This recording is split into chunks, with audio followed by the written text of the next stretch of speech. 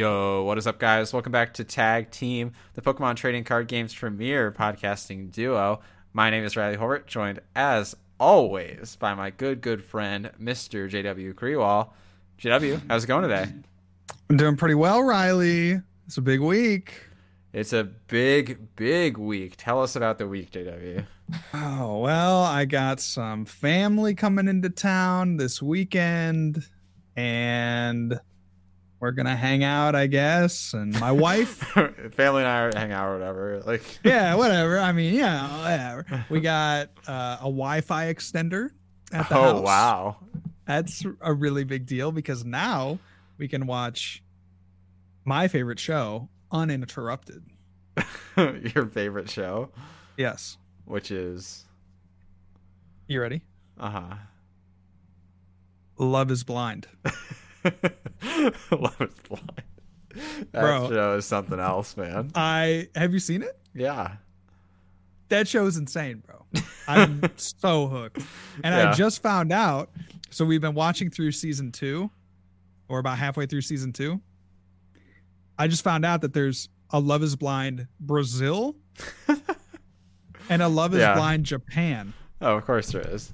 And potentially more. I don't know that they just stopped at 2 countries. There's over 200 in the world. Like, I want to see Love is Blind Latvia. I want to see Love is Blind Zimbabwe. Yeah. I want to see Love is Blind Philippines. Like, that all sounds great. Just give me a Love is Blind for every country. That's so funny. In the world. I'll just watch it every night. They got me hooked. You see, I started watching Love is Blind, I think it was towards the start of the pandemic when it was first coming out. Maybe a little bit before. And I couldn't really get past once they started leaving their prison. Yes. I stopped caring. I liked it when they talked to each other through the wall, and then I didn't care anymore. That's really fair because there are definite 3 acts to the relationship, right? Yeah. There's the pods, and then there's when they get out and they're trying to, make it in the real world, and then they have their wedding, right? So it's all kind of act 1, act 2, act 3. So I could definitely see how people aren't that interested in that middle act because I feel like the wedding is really the climax of it all. Really? Right? Where it's like, I never made it that far. Well, because it's like, do they choose love? Do they choose to get married? Or do they choose blind? I've been joking with Anne. It's been kind of our inside joke where we're like, we haven't done it in public yet, but we're just like, remember back in the pods how things were so easy? It was just so nice to connect and talk to you back in the pods. Man, those are the days. Yeah, see if you can gaslight someone into thinking it. Yeah, exactly. So we're the scenario that we're thinking about is like, hey, how'd you guys meet? Well, do you know the show Love is Blind? We were actually on the pilot, season for that show. And so, they did it in Columbus and, it's kind of under the radar, right? Because they were just trying to see if it would work. And we ended up really hitting it off, and here we are. The kids and everything. There you go. So that's our story, and we're sticking to it. All thanks to the Wi-Fi extender. Yeah, man. So what big news do you got for us? Not a lot. It's been a low key week, but it's been good too. I'm trying to I have these couple projects that are near done, and I'm just trying to drag them over the finish line, kicking and screaming if I have to. Mm-hmm. So that's been fun. Yeah, but there's a heck of a lot going on in the Pokemon trading card game right now, Mr. AW. That there is. So much so that I don't think we can cover it all in one episode this week. You're definitely right. So we're going to consolidate for today. We'll revisit some of it next week as a kind of level setting for things that have been happening and going on in the trading card game. Literally the day after we recorded our last episode, there was a whole slew of new cards that were revealed. We will cover those next week. They are still a ways away from American soil, so we don't feel like we're depriving you of precious information. But there's also the drop of Brilliant Stars is happening this week, and we do intend to at least talk briefly about top decks for those of you who may be heading to things like the Full Grip Games 1K, 2K rather, this weekend, or any other local events, or even just playing on TCGO, or on Absolutely. Or on TCG Live, which came out. So, and we'll definitely be talking about that as well. TCG Live has been a recurring topic on the show over the last couple weeks, but now we actually have it, and we have actual opinions that have been formulated. Yes, it's very exciting. And if that doesn't say it all right there.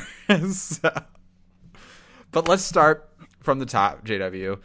Let's talk Brilliant Stars, the newest set in the TCG, the official introduction of the V Stars in a proper set as opposed to the promos.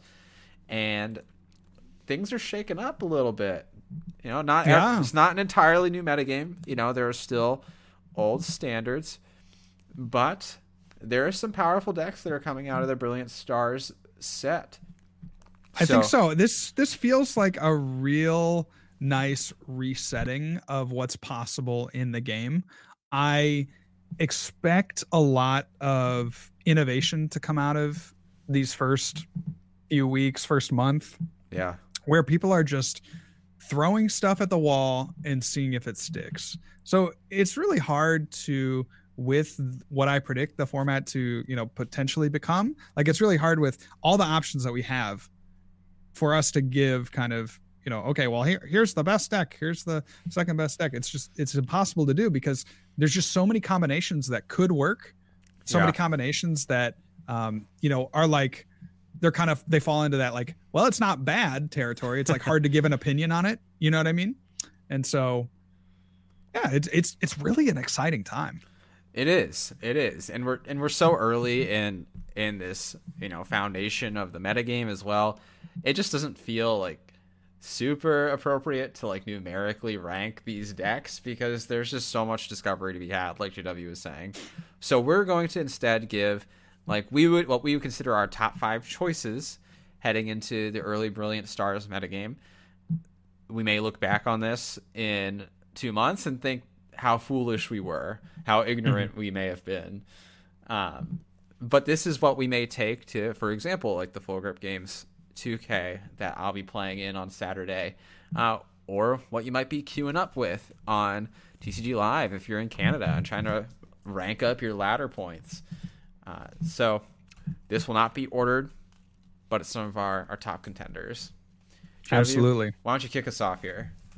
Well, I have liked this deck for a long time. You guys probably know. I would still rock with Single Strike at this point. If I were to go to the 2K, which I am not, but if I were to play on the Saturday event in standard format, Single Strike is probably the deck that I would look to because it counters via weakness what I expect to be 2 of the top decks at the tournament. So you have Mew, VMAX, just the best deck in format from this current format that should just port over and gets a lot of cards that arguably make it much better. And then you have the Arceus, which is the kind of big baddie of Brilliant Stars with that fighting weakness. And you can kind of take advantage of hitting both of those major decks for that weakness and just really punishing them for having weakness. It's a great thing. Yeah, so Single Strike. That. Exactly. So Single Strike is probably the deck that I would look to. I'd probably play it with Gengar, and I would probably play it with at least 1 Urshifu, maybe even 2 Urshifu, just to make sure, again, that we have enough type coverage on that Arceus deck. Yeah, I mean, Single Strike, hugely powerful deck. It's got the added benefit now of its weakness hitting into Arceus, in addition to the former fighting type target of Jolteon. Plus, Mew isn't going anywhere. It's still a really powerful deck, and we'll talk about it here shortly. So I agree, Single Strike is a great deck heading into this metagame, especially if you're looking to not have to change your deck too much. Single Strike so true can be ported over very easily. So true. What next, Riley? What's another deck in your, general kind of top 5? Yeah, let's mix it up with a new deck, actually. And this is one I think will likely match up pretty well into Single Strike, and that is the Entei deck. Entei plays very similarly to Suicune, as you might expect, in the fact that you have your 2 energy, same exact attack, fleet-footed and all. It's a very similar card. What Entei has, though, that what Suicune does not, is Entei's acceleration is on a stadium, whereas Suicune's is on a supporter. And that is a big, big difference, because it allows Entei to play a much more aggressive draw and supporter engine that really just takes advantage of how easy it is to power up. One of the flaws that Suicune has, and this is coming from someone who really likes Suicune and would still play it like in present day, even honestly in Brilliant Stars, I would consider Suicune. But what Suicune struggles with is it can struggle to gust and power up in the same turn, is often the dilemma you may find yourself in. Some folks have decided to supplement that by playing things like 2 Cross Switcher, for example, to be able to pull off that kind of play.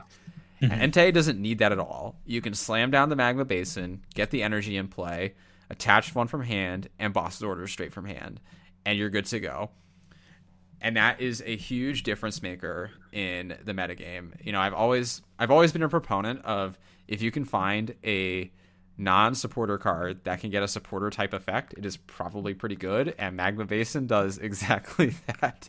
Yeah, absolutely. I like what you bring up about it being able to accelerate off of the stadium, and then thereby being able to play that more aggressive game, because I think what we're heading into is a metagame where you have no choice but to be very consistent and very aggressive from the get-go. We kind of saw in the last metagame where it was just Mew that was really the only deck that was able to do that, like, pretty consistently. Yeah. But now that we're getting this Magma Basin, which is non-supporter energy acceleration, now that we're getting Arceus, which on turn 2 can really just set up pretty much any play that you can imagine, we're in a really good spot to just be able to put that aggression out from pretty much any deck. And I don't want to laser focus on boss either. Another benefit is that Entei can much more reliably play cards like Research.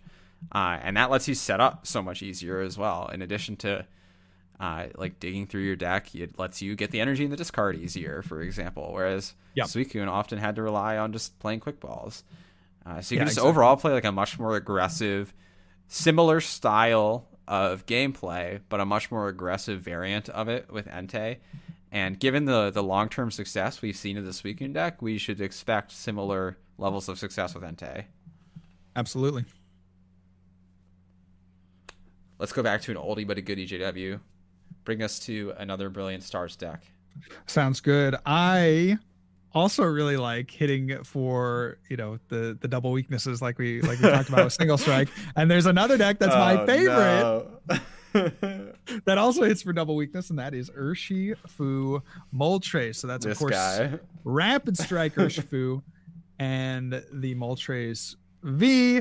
I played this deck at the original 1K, and it's kind of the thing where it's like, I feel like this deck could compete with anything throughout the course of its lifetime.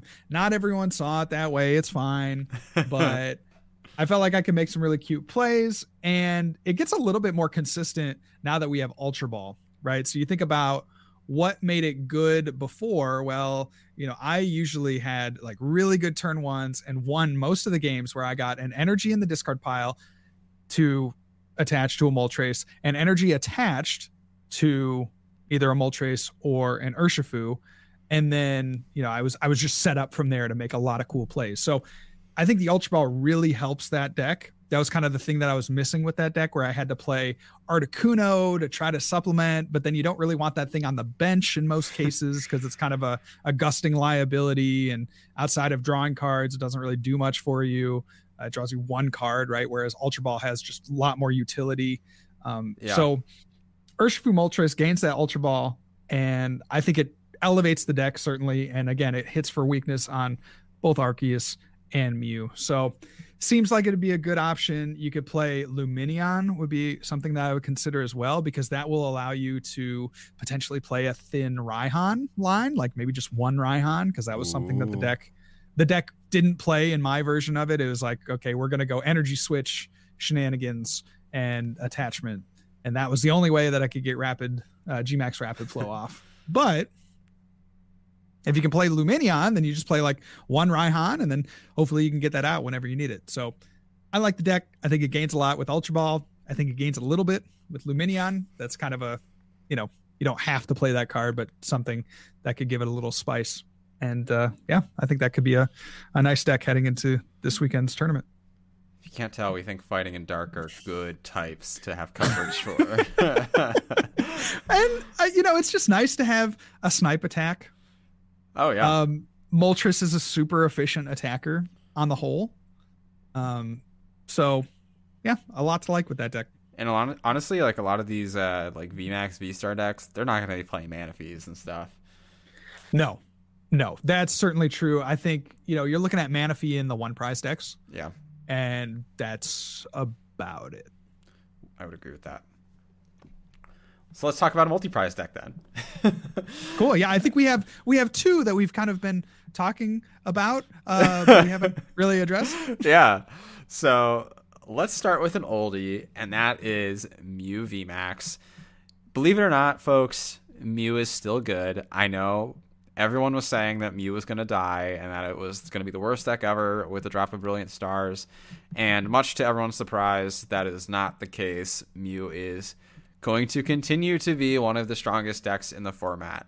Other decks certainly can compete. It is not, it's not an SSS tier all by itself, but Mew just has so much going for it. You have the Meloetta for turn 1, huge amounts of damage. You have the Genesect for basically unlimited draw throughout the game. You have the consistency and variety in your attacks, be it you can Psychic Leap to heal, you can use Genesect's attack for just easy, simple damage, or you can use Max Miracle to pierce through effects. I mean, there's just like literally everything you could possibly want in a deck. And Mew loves Ultra Ball. It is crazy how much it loves Ultra Ball. Right. Ultra Ball provides the hand thinning for the Genesect. It gives you an actual reliable search out for your Mew VMAXs, which the deck honestly kind of lacked before. And it's just a good search card for any of your Pokemon. I mean, Ultra Ball is so good in the Mew deck, it's absurd. Mew benefits just a lot from that card alone being present in the metagame. In addition to the fact it was already really good, in case you didn't know. Yeah, absolutely. The rumors of Mew's death are greatly exaggerated. Yeah. I think, again, continues to be a solid contender. I mean, there's a few different ways you could play it. The standard way that, Riley, you're talking about. But another way that I think could be pretty strong as well is maybe playing a more double turbo focused and Cheryl build. So with the idea being that you're going to, kind of forego the, trying to get big plays off with the special energy and just going for the double turbo and the Cheryl plays and maybe trying to heal a little bit and getting things going that way. So guy who plays Dark decks telling you to play Healing Mew. Wait a second. Bro, I'm not even going. Wait a second here. Something's fishy. I'm just saying. So, okay. So why would you play Healing Mew? Because Mew already has a built-in healing kind of attack, right? In the Mew V, the basic Mew. So why would you play a Cheryl-based Mew deck? Well, if you're going to go against an Arceus deck that's not Dark Arceus, then, they're going to two-shot you, so you might want to have kind of an answer to that. If you're going to go against, anything that's looking to two-shot, I'm thinking of like Suicune decks, Ice Rider decks, those kinds of things, Entei decks, while we're on that topic. Like, it might just be a good idea to not have to shuffle in your Pokemon and instead just be able to continue to attack with them out in the field. And it makes it a little bit more, consistent. You're not having to dig out of your deck every time your Mew and your Mew VMAX. Yeah, absolutely. Plus, Psychic Leap is not a completely sustainable strategy. You need to get the 2 energy into play. You need to not get gusted as your Mews have to continually be benched and re-evolve. Right. And the damage pressure isn't especially high with Psychic Leap. So, it's not like Psychic Leap is just to get out of jail free heal either. No. And it just doesn't do enough damage. Like, it doesn't put enough pressure on. So exactly. It might just be that, okay, we're playing standard Mew, but we're going to throw in like 1 Cheryl and like 2 double turbo or something. Fine. Maybe that's what it is instead of, 4 double turbo and 3 Cheryl, whatever. Just something to consider. That would be one option that I would at least explore. If I'm considering playing Mew, we kind of already know what standard Mew lists look like, and that should work perfectly well. But if you're going to play Mew and you're thinking about, well, what can I do to increase the power level or give my Mew list a new little spin or a new dynamic, it might just be that kind of Cheryl double turbo angle. It's a Cheryl angle, folks. GW, let's talk about, we've referenced this card a multitude of times so far. What's the last archetype on our radar? Yeah, for sure. Last archetype in our kind of general top 5 for this weekend would be Arceus. There's a couple different ways to play Arceus. You could really play Arceus with almost any color. I think at this point I've seen water Arceus, dark Arceus, lightning Arceus, like fire Arceus. Like, you can play it with pretty much anything and feel generally good about being able to play a game of Pokemon, right? Like, with the Arceus decks, you're always going to be in the game for the most part. If you can get that V-Star up, you can Starbirth, you can find the pieces that you need. It's just a consistent, core Arceus is, right? So you can play it with pretty much anything.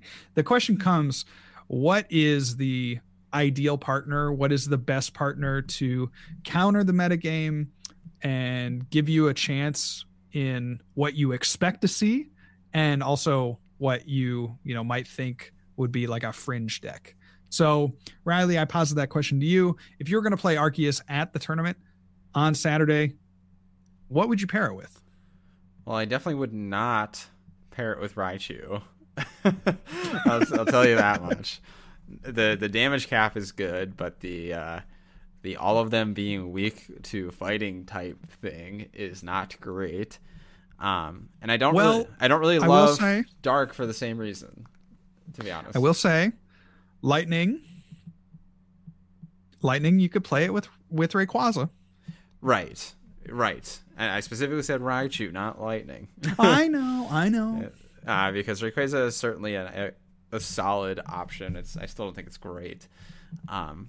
I think that just the top 2 that I would be looking at is like a water variant, either straightforward or with Ice Rider. I think just having that ultra consistent deck, there's a lot to be said for that.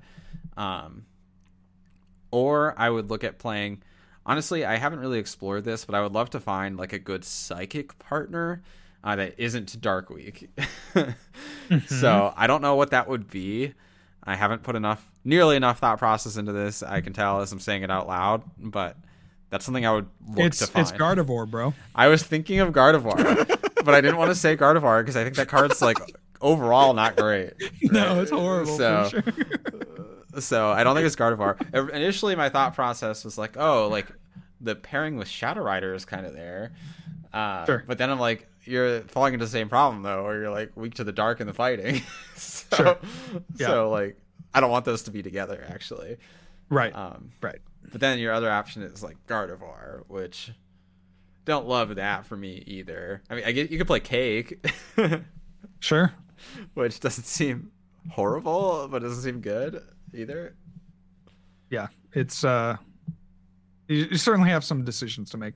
Some tough decisions. What are your thoughts, JW?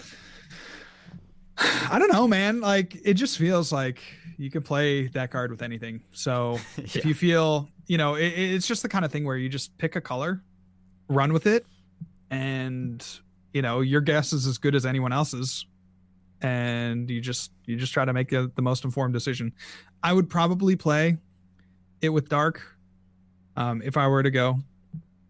Yeah, play in that tournament. That would just be my like play it with the Moltres probably, because then that opens up, energy switch plays to get This guy and his Moltres. I know, man. I have a you know what for Moltres.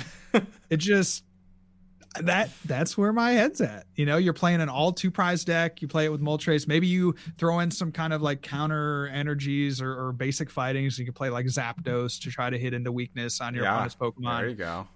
You know, make it dark focus, but maybe a little bit more of a counterbox style deck. That would be a little bit about where I would go with that archetype. I like it. I don't hate the idea of playing Zapdos. You know, deal with your opponent's Arceus. There you go.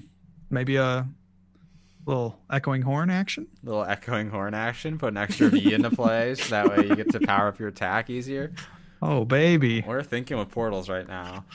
So I think overall, messages, there's a lot of really solid decks out there. We don't know yet which of them is the best. Personally, if I had to pick my top 2 of this 5 that I would take, I would say Single Strike and Entei. Nice. That's cool. Yeah, I'll be excited to see what Entei lists come out of this weekend, because we were talking about that before the cast, and I just didn't really have Entei on the radar. But obviously, you know, after talking with you about it, seems like it could be a strong option for players. Yeah, I just love Suicune too, so. I hear you. So Entei's cool. Let's then jump into... Let's jump. JW, you mentioned that you have certain feelings for Moltres. I do. And if you're experiencing those kinds of feelings, then that you need to be taken care of with your down there hairs. And what better way to do that than with our sponsor, Manscaped? In case you didn't know, Tag Team is presented by Manscaped, and we love our Manscaped products, from the Lawnmower 4.0 to the Weed Whacker ear and nose hair trimmer to their underwear and body wash and shampoo and conditioner. Manscaped's got everything you need to look and feel your best. So when you find that beautiful Moltres that makes you feel that same kind of way, you are looking and feeling amazing. JW, tell us a little bit about Manscaped. Yeah, I just actually used the Lawnmower 4.0 just the other day. It was great. Really nice experience. And now that I know I'm going to be out in public for the 1K potentially, I might be going on Sunday. We'll have to see. Still up in the air. Yeah, I know, breaking news. But now that I know I might be going, it might be time to trim up the old nose and ear hair. So that is Can't have perfect. those. No, absolutely not. So Manscaped helps me out with that. And if you guys have, you know, problems with that, you know, you're trying to get in your ears or your nose with like a razor, or I've even had to do scissors in the past. Like my wife has had to do the little nose scrunch, and then she goes in with a pair of, it's weird, man. There's some really weird things you have to do to get rid of body hair. Don't do that stuff. Okay. Don't do it. Do it with Manscaped. Buy Manscaped products. And the best part about it is you can get these products on a discount by using our code TAGTEAM for 20% off plus free shipping. That's one of the things that I just hate about ordering products online, is I have to pay for shipping. You don't have to do that when you use our code TAGTEAM, 20% off plus free shipping. Thank you so much to Manscaped for sponsoring the cast. GW, before we talk about TCG Live, I do have a card of the day for you. I'll go quick through it, so that way we have plenty of time to talk about our new favorite application on our computers. But I did want to give a shout out to a beautiful card from Brilliant Stars. If you're familiar with the lore of the cast, I have a really beautiful, crispy base set first edition Pikachu that was given to me by a close friend. And that same close friend, their favorite Pokemon, even though they don't play the games, is Vaporeon. And in Brilliant Stars, there is a gorgeous, gorgeous character rare of Vaporeon. Many of the character rares in the set are amazing and beautiful. We've talked about them a handful of times before on the cast. But I wanted to give a special shout out to the Vaporeon because it is just so freaking cute. It is swimming through like a forest pond or lake of some sort. There's lily pads. There's like grass sticking out of the water. Blue's in there. His pants are all wet now because he's standing in the water. He's kind of confused what's going on. But Vaporeon is absolutely loving what's going on there. And it's just such a nice card. I mean, this honestly looks like one of the cards where you'd see like an artist had taken art and extended it out and painted over the card. This looks like that, and it's so cool and nice.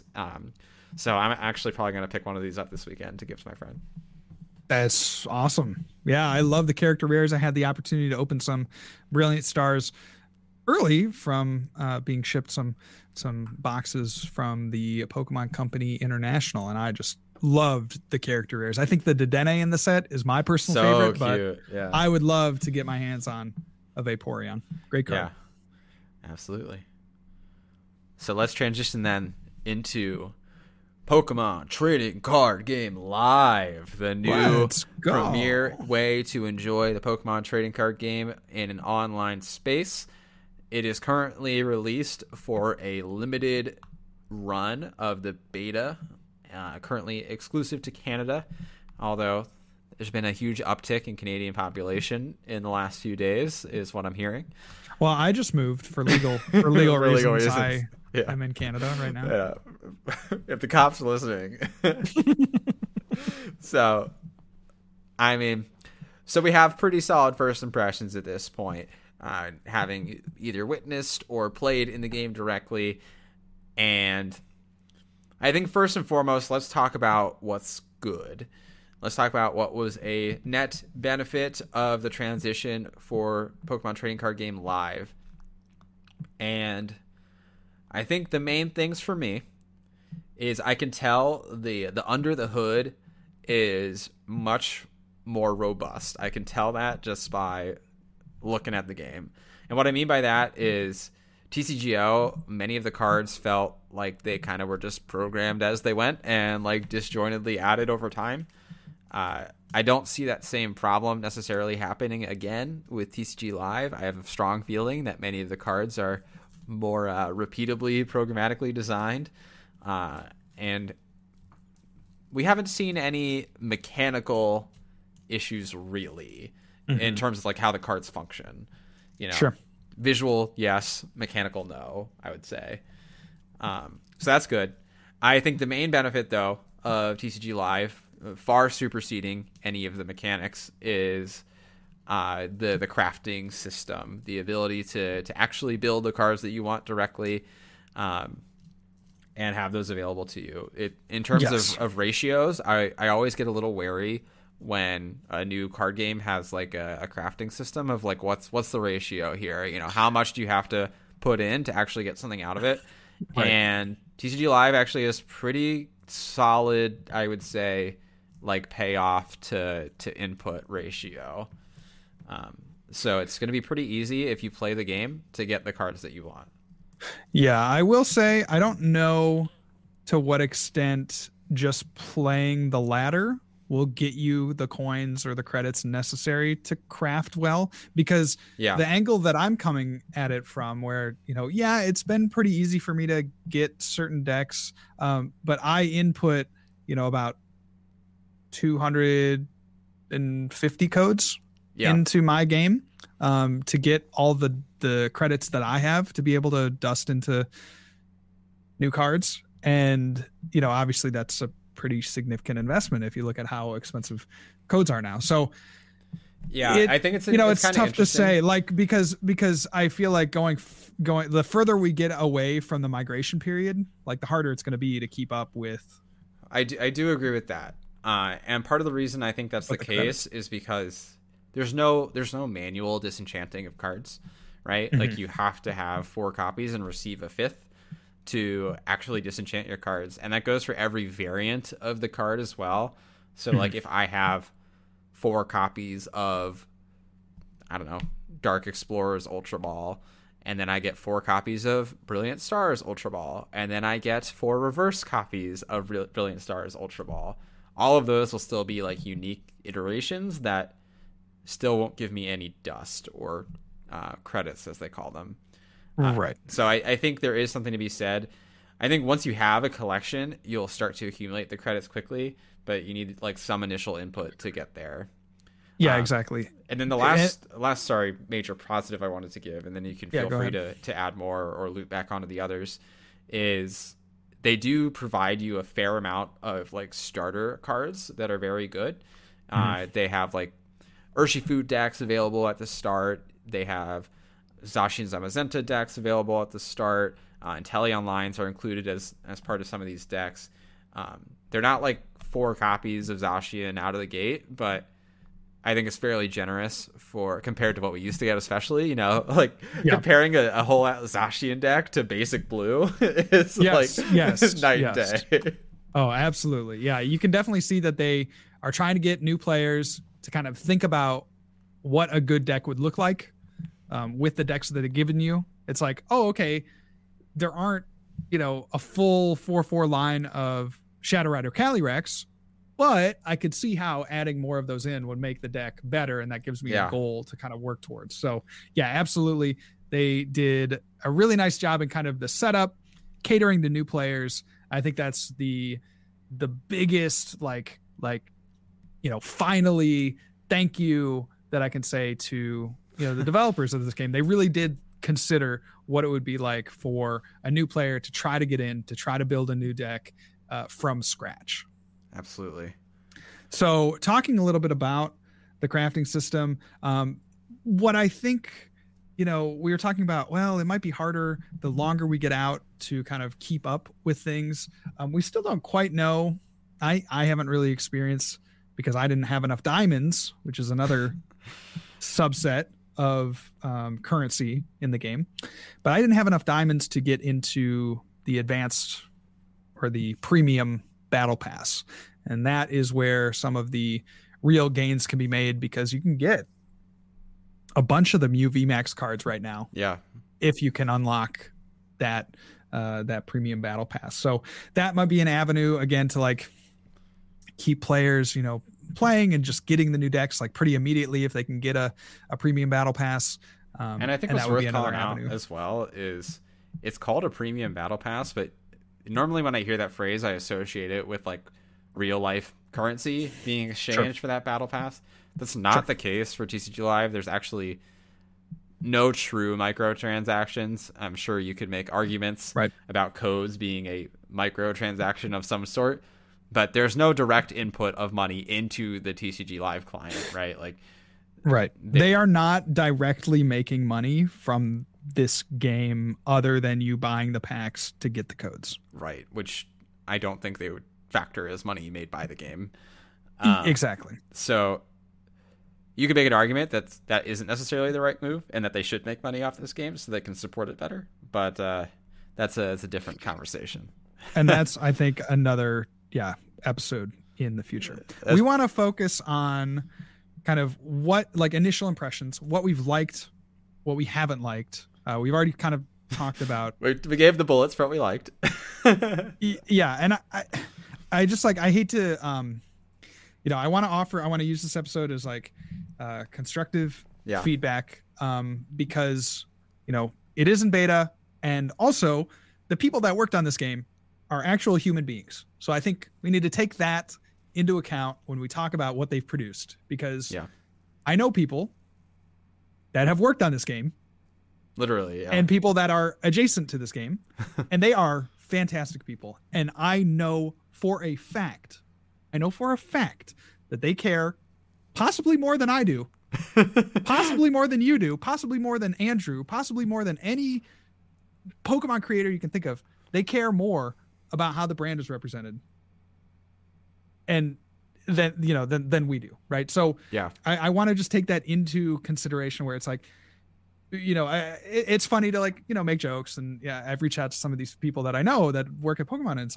hey, listen, I'm I appreciate the effort that you put in, but here's the constructive criticism. Here's what I just, as a user of this application, if I didn't know you, here are some of the things that I really just struggled with getting into PTCG Live. Yeah. So with that said, again, I want to just shout out the effort that was put in because we don't know how big the dev team was. We don't know how big the budget was. Right. We don't know any of these things. So it could have been a fantastic effort for, because they only had a limited, but like, we don't know these factors. So like, thank you for what the dev team has done. And then from here, let's give some just, criticisms, but just know that they come out of love for the game and respect for and that's really what the work that's already that's gone really into what I emphasize as well, is we only say this because we care about the game and we want to see it reach its best iteration possible. Yep. If we didn't care, we would just drop it and move on. So exactly. With that said,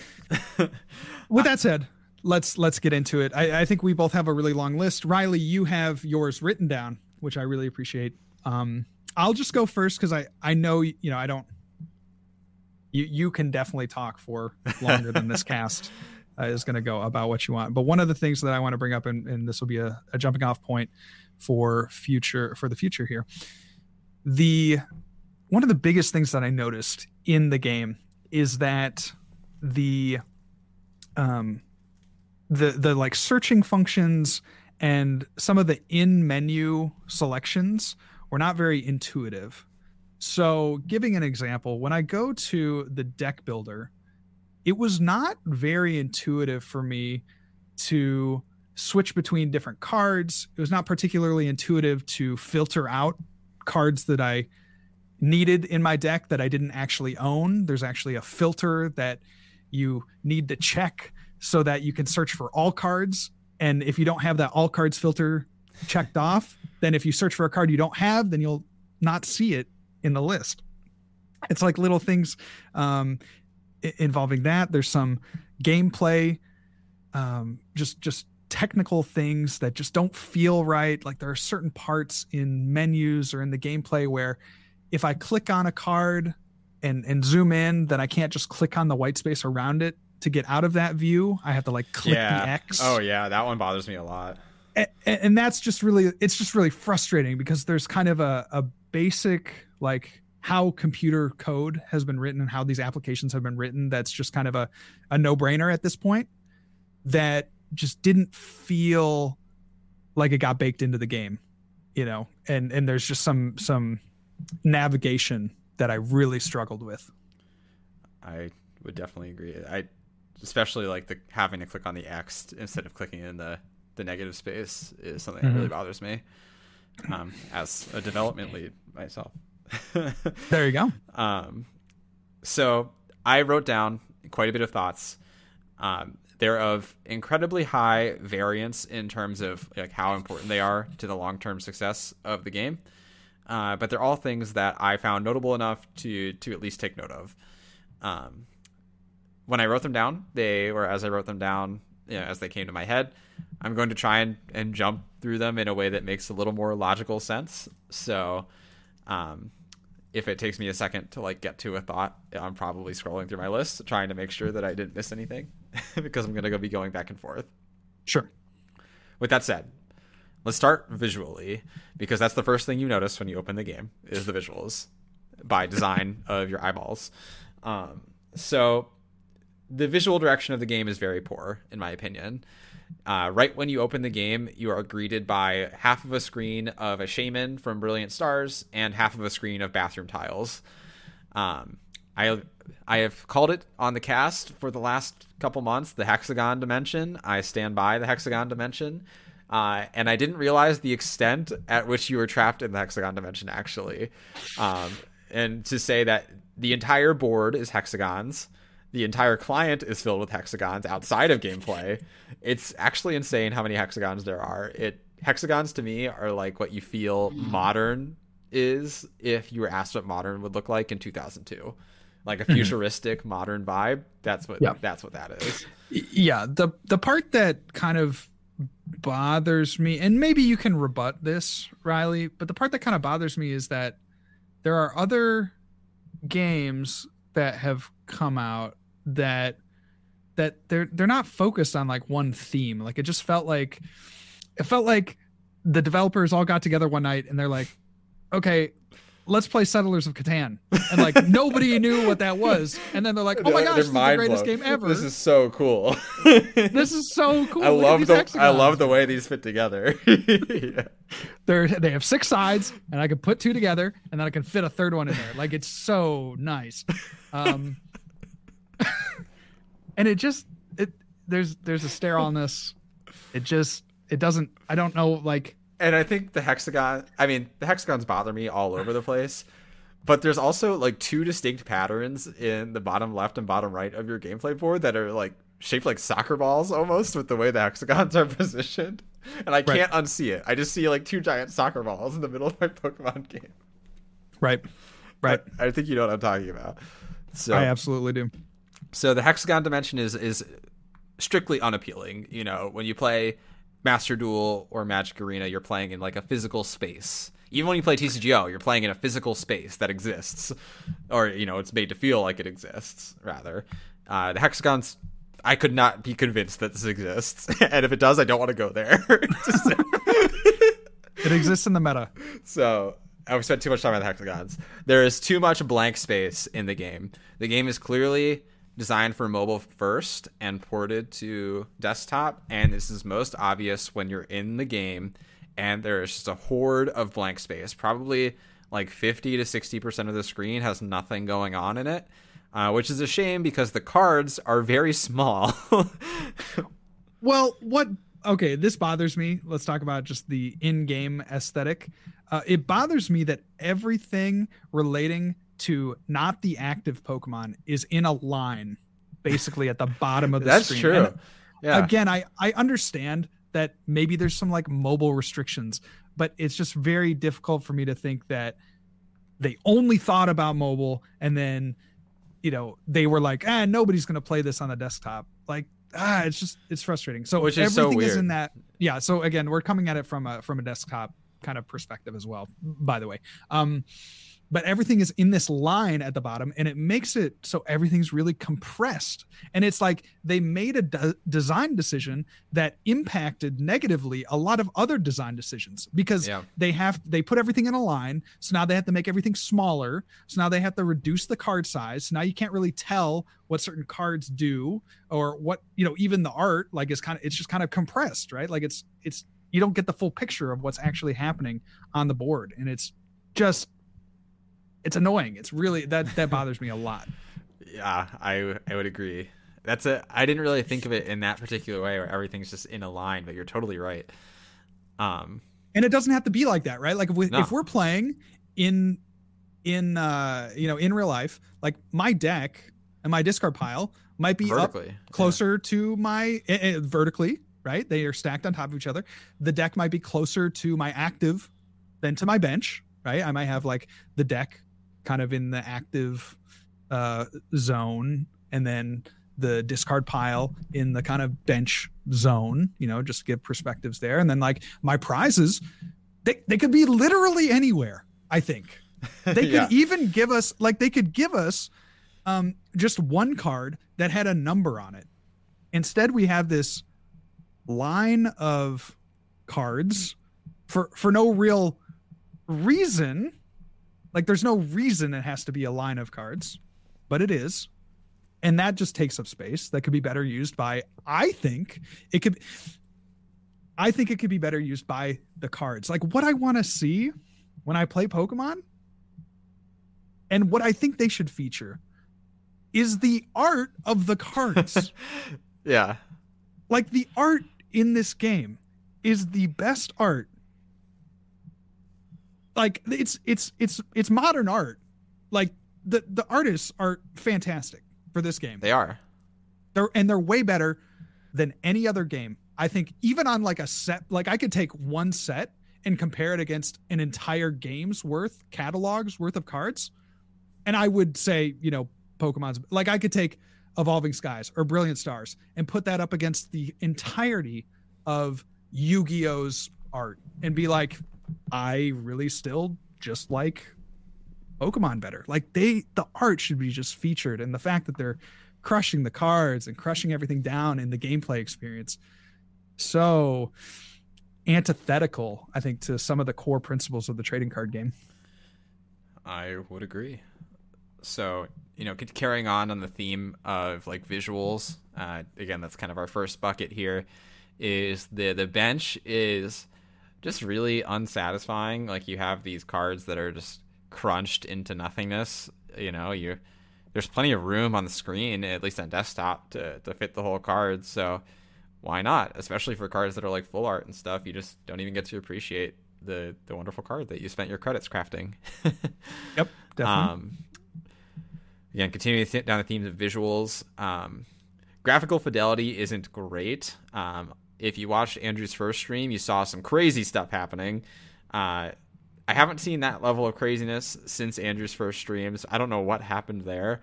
But there is still some like weird like fidelity issues going on. Like, sometimes cards just don't load for a little bit. And you have like a backwards card and it's a Rotom phone or whatever. Other times you have like weird poppiness, I would say. So like when you promote a Pokemon, it has a visual effect that plays in the hexagon dimension. And it was really bizarre because sometimes it seems like that effect isn't like loaded all the way. There's like weird black lines through it where I think there's supposed to be something happening. So it's just bizarre. And if that is intentional, the fact that it made me think that shows that there's a problem with what was intentionally designed. So yeah, like the fidelity of the graphics isn't all the way there. This one is like maybe a bridge between game feel and visuals, but the attacks have like no animation really associated with them, at least not one that's impactful. And that makes a huge impact into what I'll talk about later with like how the game feels.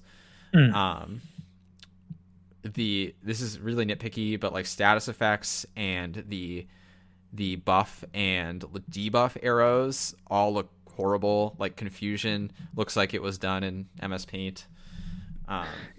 Yeah, that's a big issue that I have as well with the game. One of my overarching kind of takeaways from what has been created in PTCG Live is that it doesn't feel like we are playing the Pokemon trading card game. And I do want to transition into game feel proper after visuals. Sure.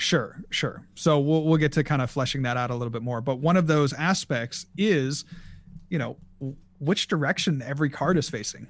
It's kind of weird to me that, everything's scrunched down, so we can't even read the card. So it's not like a matter of, okay, we have to have everything facing one way because otherwise people wouldn't be able to see what's going on. No, these things are really compressed. So there's no way we can read it anyway. We're all just going on visual. So turn those things around, but then, you get into these, the visuals of Confusion or burn or paralysis. Like, it just looks kind of awkward because you're not able to spin the card in any particular direction like you would when you're playing the actual game. And I want to specifically reference the arrows. So for example, let's say that you used Metagross VMAX's attack and you're going to do 100 extra damage or 150 extra damage on the following turn. In TCGO, you get this little green circle with a white up arrow inside of the circle, indicating that Pokemon has some sort of positive effect on it. And for a negative effect, it would be a red circle with a down arrow. Mm-hmm. They have kind of done that same thing on TCG Live, but it is like the ugliest asset I've seen, man. It is, and there's like almost like JPEG artifacts looking around it, but it's like just a green arrow and a red arrow. But something about it just doesn't look right. I can't quite describe it. Look at it yourself. You'll see what I mean. They just look off. They don't look like they belong. Mm-hmm. Again, staying on visuals, cards when they're not immediately in your focus. So like if they're not like a card that you've like blown up to view the details of, they immediately go to a lower resolution, and it's noticeably so. It's not like the card is small in your hand and so they just put it at like 720p instead of 1080 because to save a little space. It's like they go down and it looks weird. And it's just like almost jarring. Oh, for sure. In terms of visuals, the hollow patterns are very like inconsistent in how satisfying they are to look at. I won't harp on that one too much because that's just there's a green tint to them. This Unnerving. one could kind of be like visual or gameplay, but the V-Star marker is like not super visually clear what's going on with it. They're both stuck on the right hand side, and they both start for you and your opponent in like a grayscale, and then they get a slash through them when you've used your V-Star power. Just to me, like based on like how you visually represent games, I would expect it like pre-use to be kind of in color almost, and then go to grayscale after use. It's like, I know it's like a minor thing, but this is like the visual language of games these days would lend itself to that, in my opinion. Sure. And then this one, I'll say that one for usability. Let's go into game feel. So JW referenced how the game just like doesn't feel genuinely like Pokemon, and there's a lot of things that contribute to that. I think one of the big ones is the board doesn't feel like a real thing. Like you have your cards facing the wrong directions, you have your prizes laid out some bizarre way, your bench, your prizes, your deck, and your discard all in a line. Like, goodness gracious, if I saw someone do that in real life, I would go I'd crazy. Be calling a judge. I'd go crazy. Yeah.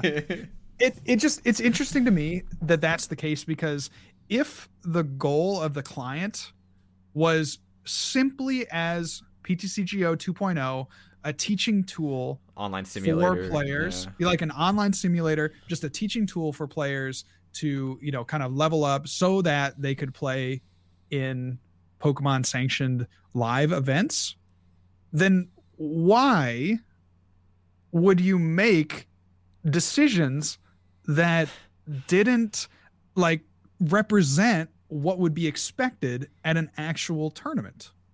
Yeah, I would agree. That I really just don't get that, where it's like, if this is simply super free to play, just kind of a tool for new players to get them up to speed, why are there decisions being made that actively go against what you would find in a tournament setting? It's very bizarre. Everything turned the same way. Maybe it's just, again, a mobile decision, but certainly they could do something different for the desktop version. Like, I just don't get it. The prizes, the way cards are turned, doesn't lead itself to turning things for status conditions, and the benches are really awkward. Where the decks are placed are not where they would be placed in an actual game. There's just a lot of things about the actual space of gameplay that just aren't how people actually play the game. Yeah, and I'll even go like to the next step of this and say, even beyond the fact that it doesn't look or feel necessarily directly like Pokemon cards, it's just like not satisfying to perform actions in the game as is. So for example, when you play like a powerful 10 mana legendary card in Hearthstone, that card will do something crazy. It'll affect the board in some way. Even if it's the most vanilla thing ever and it doesn't like completely wipe your opponent's field on summon, it'll like shake the board. It'll create cracks in the arena as it hits the field, stuff like that. There's no kinetic energy to playing cards in this game, right? Like you slide over your Bundlebee onto the bench, and he just kind of ends up there. And it has the same impact as if you were to slide a VMAX onto the bench. And even outside the impact, it's like you don't even control like where on the bench they go and stuff like that. It feels odd. It doesn't feel like you're doing anything. It feels like something happened completely outside of your agency. Yeah, that's a good way to put it. And it goes for like a lot of the actions in the game. One thing that I think contributes to this as well is like there's no snappiness to the game either. So in addition to like not being explosive and interesting, there's no snappiness to it either. So like the actions are slow, they take a lot of time, cards like shove up into your face for no reason. you know, when I think of like attaching an energy, for example, in TCGO, like the energy just goes on the guy, and like we know what happened there.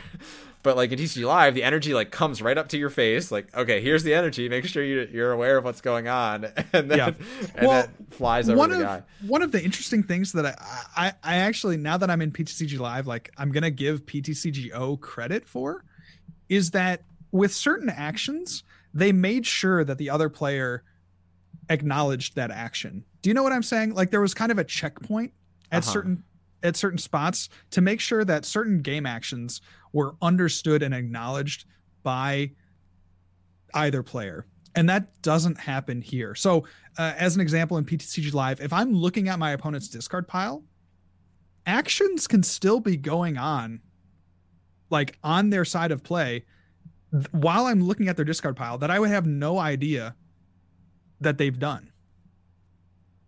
And that just like real life, to be fair. Well, I know, right? but like there's no audio cue. Right? Yeah, I think the lack of strong audio cues is kind of what you're really getting at there, in my opinion. Because I think TCGO actually for sound effects, I mean, at least to me, like there might not be the most interesting or good sound effects, but like I know what the energy attachment sound effect is, for example. I know what like the coin flip sounds like, things like that, and that like it means something. Getting back to like the snappiness though, like even outside of some of that simple stuff, you know, outside of like the auditory feedback and stuff like that, it's just not, it's not the, you know, there's no snapping is just such a good word, you know, like when you play a crushing hammer, for example, the text box comes up that like your opponent is flipping a coin, and then the coin flips, and it takes a really long time to do that, and then the coin lands, and it's like, okay, it's a heads, and then if you flip the heads, you gotta drag the card. You can't click the card, you gotta drag it. And it's just, it feels gross. It's like you're going through molasses to get this crushing hammer into play. Yes. And it feels icky. Yeah, certainly on a desktop, you would expect kind of a click effect. There's no click drag. There's no clicks, basically. It's all dragging, which is not a good feeling.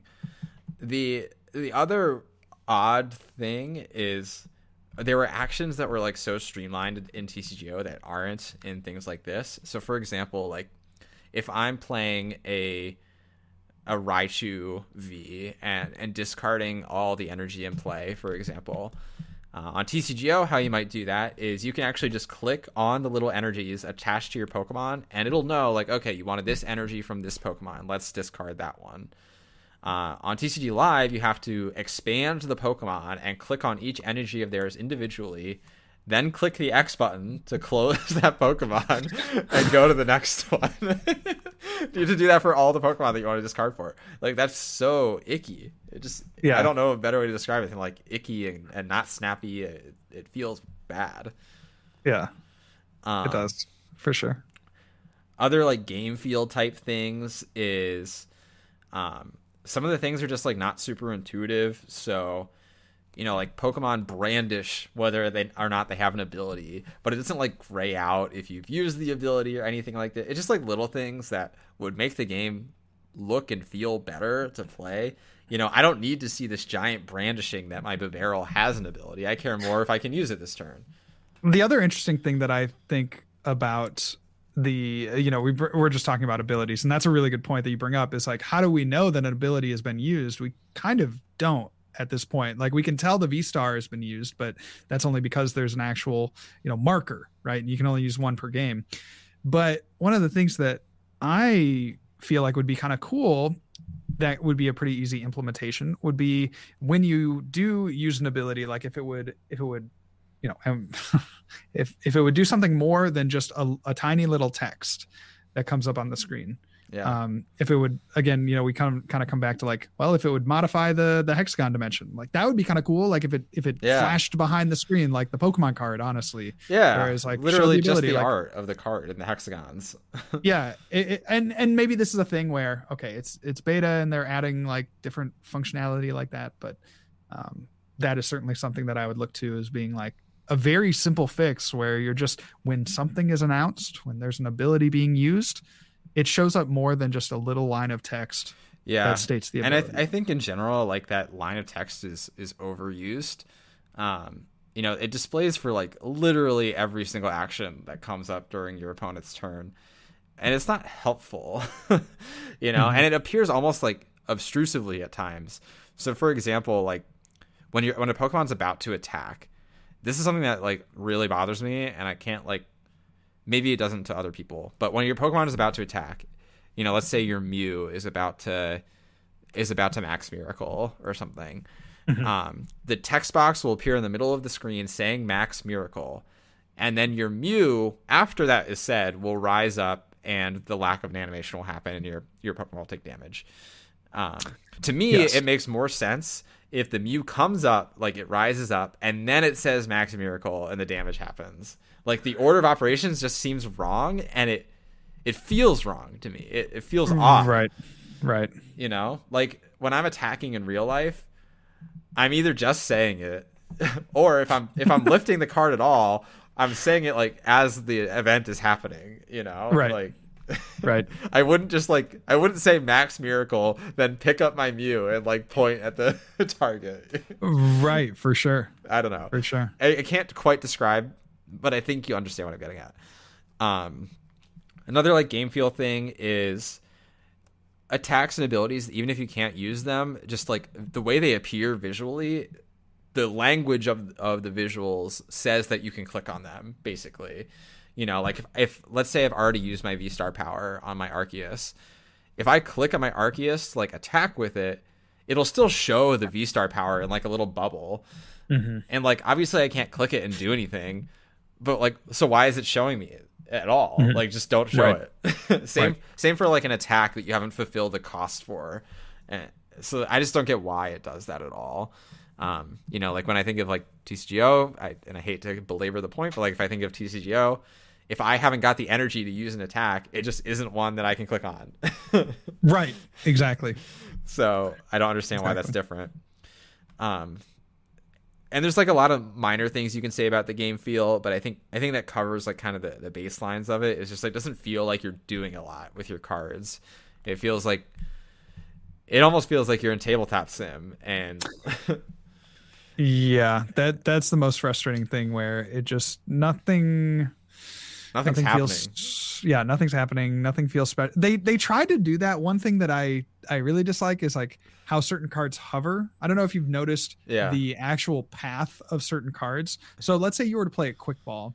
What happens is the quick ball gets played onto the field, and it's in kind of the same plane as both active Pokemon. I know what you're saying. And then it comes back up into kind of the floating zone, and it just kind of wobbles floating for a while.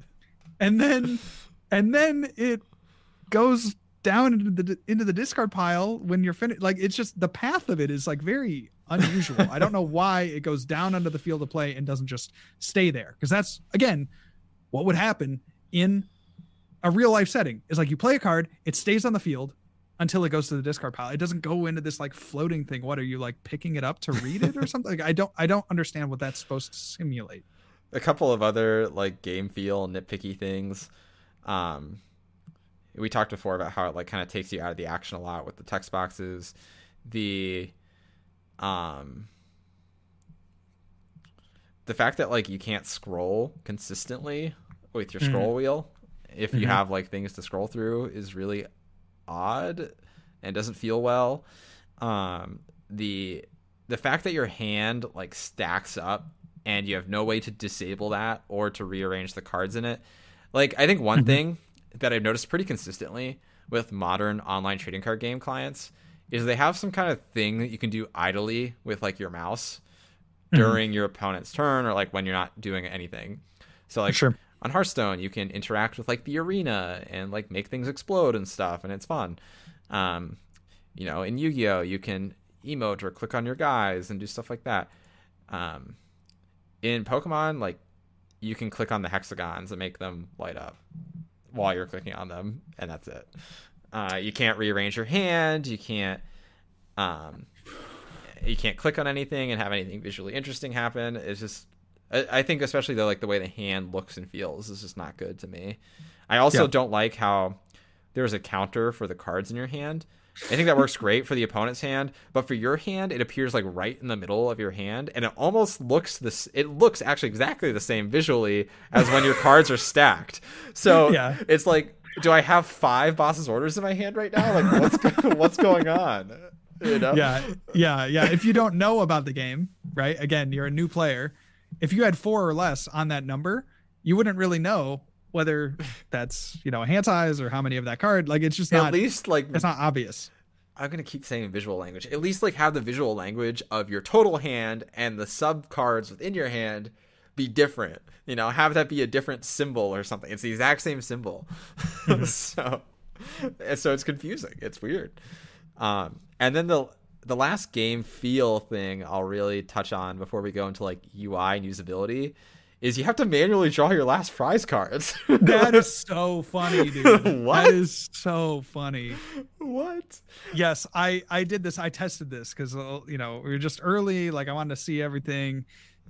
When you take your final prizes, PTCGO would just auto complete the game. In PTCG Live, you could sit there for the entirety of your timer. And it's just so fun. Like, it's such BM. What? To your opponent, you have to take those last physical prizes. It's very so unusual. Insane. I don't understand why. Why? And that's That's maybe the thing that frustrates me the most is when some of these like worked snappier or better or more intuitively in TCGO. This is supposed to be our upgrade, right? Like, I'm okay if it doesn't feel as good as expectations, but it's got to at least meet TCGO. right. If it's not, yeah. Well, there's something to be said for that, right? Because it's like 2 different dev teams, right? No, I understand. I just think it's not a releasable product unless it meets TCGO. Oh, I see what you're saying. Yeah, I would have to agree with you on that. It's gotta at least feel as good as TCGO to play. So those are like the game feel things. There's certainly like more nitpicks that I could get into. I do want to talk about usability, kind of, and like UI design outside of the game, like in the client. So the first thing that bothers me is the way like the deck builder and collection works. Namely, it like stacks your cards together. So for example, if I have 4 Dark Explorer Ultra Ball and 4 Brilliant Stars Ultra Ball, it'll show 8 Ultra Balls, and I'll have to scroll through all the arts to like figure out what's there. That seems much less intuitive to me than like just having them be separate. And I'm not like totally bothered by it, but it's also just like kind of weird. Like, it stacks the rarest one on top, but I might only have one of those, for example. I might have one gold Ultra Ball and then 4 other ones. And it's just like not representative of what I would actually play. It's weird. I wish they were separated out more. Yeah. Or at least at least it was a toggleable. Like, I wish I could toggle it to separate out every variation of the card. Yeah, for sure. Another like mechanical thing that kind of bothers me is kind of sticking in the theme of the deck builder.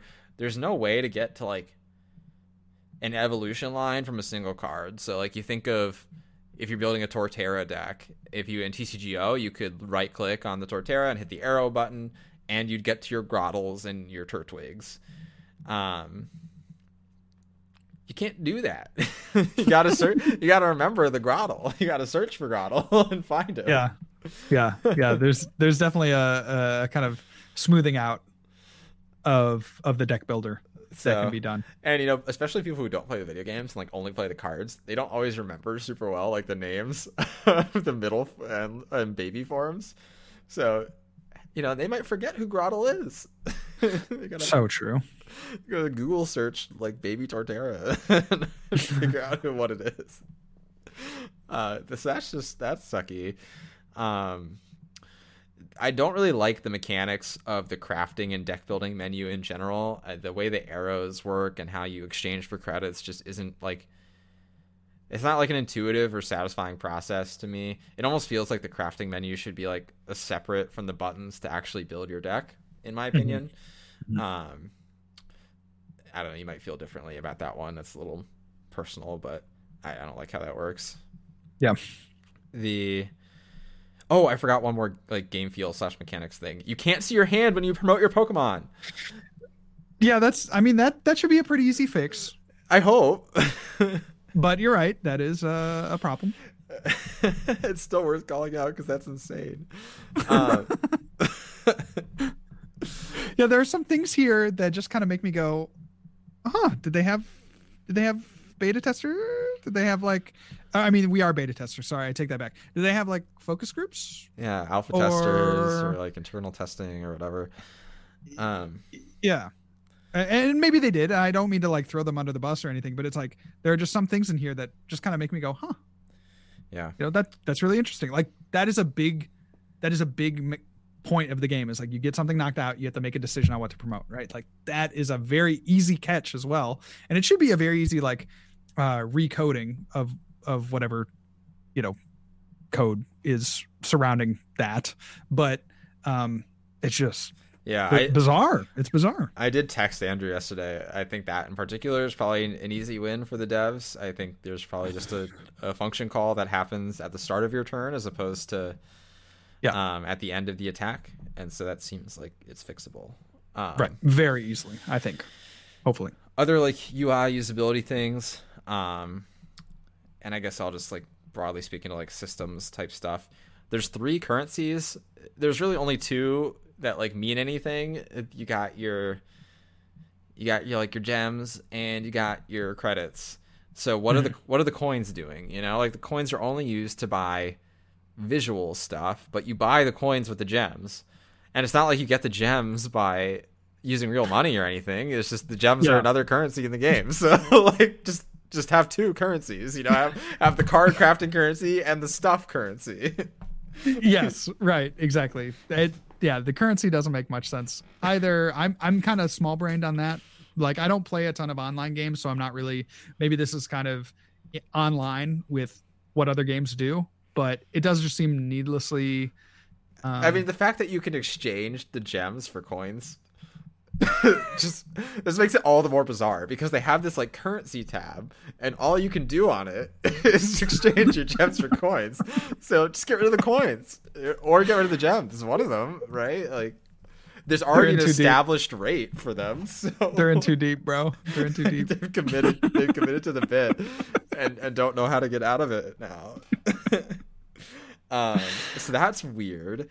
Another like system thing is there's no like spectator mode or anything as far as we can tell. I think that's just such a major win that like we've been asking for so long alongside ranked. So I'm disappointed to not see that. Also the ranked ladder, you can make arguments one way or the other, but it doesn't seem like there's any actual like numeric ranking associated with it. Maybe it's different when people actually get to like the Arceus tier. But I mean, the way I would personally like to see it is something kind of like Hearthstone's like Legends system, where you have more generic ranks for a period of time, and then you get an actual numerical rank once you're in like the top echelon of players. Sure. I don't really like that it's just like a tiered ranking system. It makes it hard to tell what the tiers actually mean. Yeah.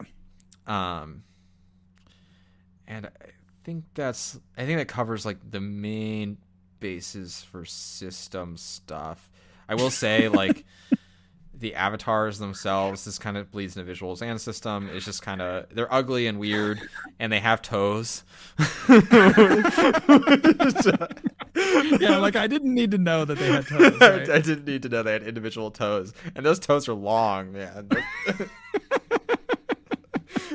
I wouldn't have programmed sandals. I would have kept it to shoes. You know? I will say, of the game, the happiest I've been playing the game has been surrounded by the avatars, because they have funny catchphrases, they look really weird, they do weird poses, they're kind of funny. I've smiled a lot when I've thought about them, and maybe not for the right reasons. I maybe not smiled for the right reasons, but I've devil's smile. Yes. Yeah. I mean, I think the avatars are kind of fun. I will stand by they look like GameCube characters, but I think at least the system is fun. Of like, it's always fun to like customize your own little guy and like make him say something funny. You know. Yeah, definitely. That's literally the whole basis of the game franchise, The Sims, right? Is that you make a funny little guy. I wish they would stop breathing so much. You wish death upon them? Or... No, I just they breathe too much in the game. Like, well, I think the real problem is they breathe in sync with each other. Oh, for sure. So, like, that's also a huge deal. Also, like, very minor visual thing I noticed is on like the last couple of frames between when you take your last prize cards and going to the victory screen.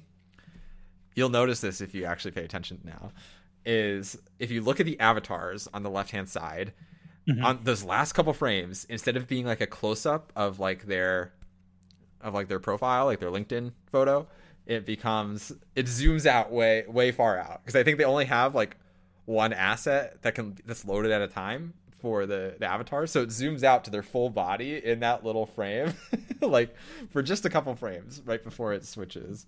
I don't know why, but that's just like so crazy to me. It's so weird. And so I think overall, like, some of this stuff is nitpicky. Some of this stuff matters a lot. I think the things that really matter a lot is the game is unappealing to look at and it's not snappy to play. Yeah. And I think the thing that makes me most concerned is I worry how easy these things are to fix. I think things like even the currencies, but like things like bugs and glitches and stuff like that is easy to fix, but to completely change the way the game feels to play is a much taller ask. And what makes me most concerned at the end of the day is I want this game to grow and be successful. I don't really care if like we have CP events on Trading Card Game Live. I'm not that guy. I know a lot of people do care about that, but I don't really care about that. I don't really necessarily care if it's completely on par with Master Duel or Arena, although I would certainly love it to be. But this just isn't a game where I would be like excited to like share this with my friends and like have them play it with me. And nor do I think like even if I was excited, I don't think if I showed it to them that they would be interested. When we think of the phenomenon that Master Duel introduced to Yu-Gi-Oh, this is not even close to what the experience of looking and playing TCG Live is. I completely agree. I think it's very fair to put it in context of what has been released recently. And so we look at Magic the Gathering Arena that was released 5 years ago. And we look at Master Duel that blew up. Like, if you didn't follow Yu-Gi-Oh, I follow a lot of Yu-Gi-Oh players because, I'm trying to figure out how they do it, like how they make such compelling content and how they get, so many followers and so many people interested, even when the mechanics of their game are like very poor and they don't really have a competitive, like a strong competitive scene. Pokemon players try not to talk about how bad Yu-Gi-Oh is within 5 seconds of it coming up challenge. Yeah, so true. Okay, and I'll get dragged through the mud by all the Yu-Gi-Oh players that are listening. But I mean, you understand my point here is just like, they cornered the online game, like TCG kind of sphere for, I don't know, a week, 2 weeks, a month. Like they had it. Like there were so many people watching, so many people interested, a lot of players playing it. And it was by all accounts, largely just a massive success, by pretty much any metric that I think you look at. If Pokemon TCG Live was to release in this state, we've been saying this is a glorified tabletop simulator. You could get a very similar experience playing the old client or playing on something like Tabletop Sim. Like it just doesn't have any fun factor. There's no element of like individuality, of like personality in the game. It's all very sterile. And that's worth calling out too, because Pokemon is such like a personable, fun, lighthearted series. So to see like such a sterile environment to play it in feels so off. Yeah, there's definitely a disconnect between what I want to see from Pokemon and what I do see from Pokemon, right? Pokemon is this fanciful, unique, fun, creative, out of the box, crazy series, right? Wild things happen. Like you watch the anime, just crazy things are happening every episode. Seriously, things are blowing up. Little Pokemon are defeating big Pokemon. Like that should never happen. Like there are giant, enormous Pokemon. Weird sizes take there. You get my point, right? It's like, and there's something to root for, and they all have individual personalities, and it's fun, and it's just cute, and it's cool. And with this game, they've really stripped away a lot of what I love about the franchise itself. Yeah. And that's I think why you're seeing a lot of backlash from creators and some of the bigger names that are discussing this client, is just because there's a lot of that magic that Pokemon has inherent in the franchise that they built up through years of the card art, or through years of the anime, or years of the video game. Yeah. That I wouldn't even say lacking. I would say is not present in this game. I would agree. I think and I think it's unfair to the criticisms being parlayed to just hide behind that this is advertised as a beta. Like they actively chose back in the fall that they were going to advertise this product to us, right? Like this is something they took enough pride in to start showing off at that point. And really, truly, in terms of like gameplay and visual direction, as far as we can tell, nothing has changed. Like surely there was like back end stuff happening in that time. They added, for example, the cards from Sun and Moon and Lost Thunder that were not going to be included on release. Mm-hmm. But I am skeptical that some of these larger changes will happen in a timely fashion. And truthfully, like in the modern day and age, like once a game is available to be played, once a beta is publicly available, which it effectively is, that's the game, not to say that it won't receive massive changes, but this is the released game at this point, I would say. I know it's called the beta, but it's released and people can see it and people can play it. So regardless of what happens 6 months down the road, it could receive a complete overhaul, but the tone for the entirety of this game's life has been set. And that's it's kind of disappointing. Yeah, you said it very well. I mean, as I always try to keep my expectations really low. And no, just in anything. No, I know. That's just, I know. You've said specifically that phrase on the cast before, and it always makes me laugh. But to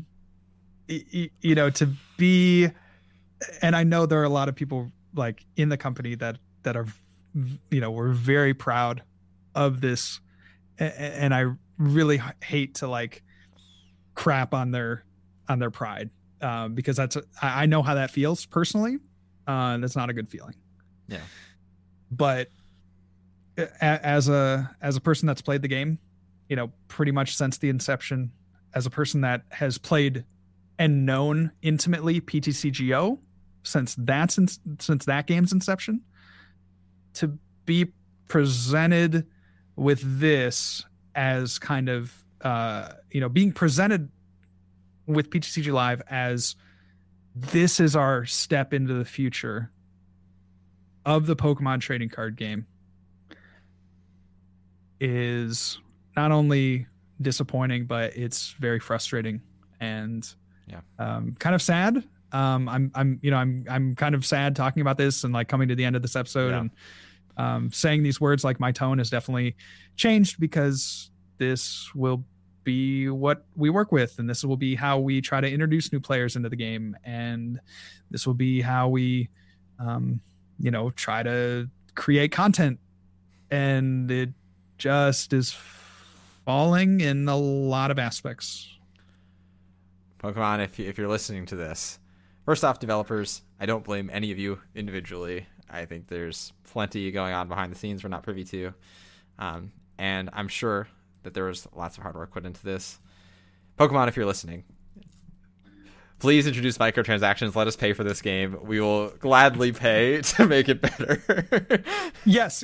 Okay, so that's the other thing too. That's a whole nother episode. But if I had to pay like $100 a year and you were able to hire like 5 times the developers and just completely 180 this thing, let me do it. So many people would gladly do that. Let me do it, please, because there's so much potential. There is so, and let me buy gems. Let me buy gems. Let me buy credits. Like, what do I got to do? Because we all want this to succeed, right? Like, we all want it to succeed. We want to pay to see it succeed. And yeah, you know, that there's some hope there. I would pay a substantial amount of money to see this succeed. Hit me up. Like, let's figure something out. I think that's the JW. If people are looking to hit us up, there's no better way to do that than our social media. So you can find us on Twitter. Let us know what your thoughts are about Pokemon Trading Card Game Live. Do you agree with us? Do you disagree with us? Do you think we're buffoons? Do you think we're buffoons and agree with us? Let us know. So you can find me at Smouth Riles, JW at Real John Walter, and the Tag Team Podcast has a Twitter as well at Tag Team Pokemon. If you want to get in on the action and check out gameplay live for Trading Card Game Live, you can check out JW's Twitch channel at FlexDaddyRighteous. And if you want to listen to our thoughts live, you can check out my Twitch channel, twitch.tv/Munner. And of course, on your favorite podcasting platforms, be sure to rate and review. Helps us out in the algorithm, gets us boosted, and maybe that will lead to Pokemon hearing our cries and pleas for help. You guys can make it happen with a simple rate and review. I don't know if that's how it works, but well, we can always dream. I wouldn't say there's a 1-to-1 correlation, but you can sure try. I wouldn't say it. I was going to say, I wouldn't say it. It doesn't help. I wouldn't say there's no effect. Not 1-to-1, but not 0 either. So give it a shot. Thank you all so much for listening. We know it was kind of a downer in the second half, but we'll be back with more fire takes either on TCG Live or Brilliant Stars and the new cards next week. And we look forward to talking with you then. Peace. See ya.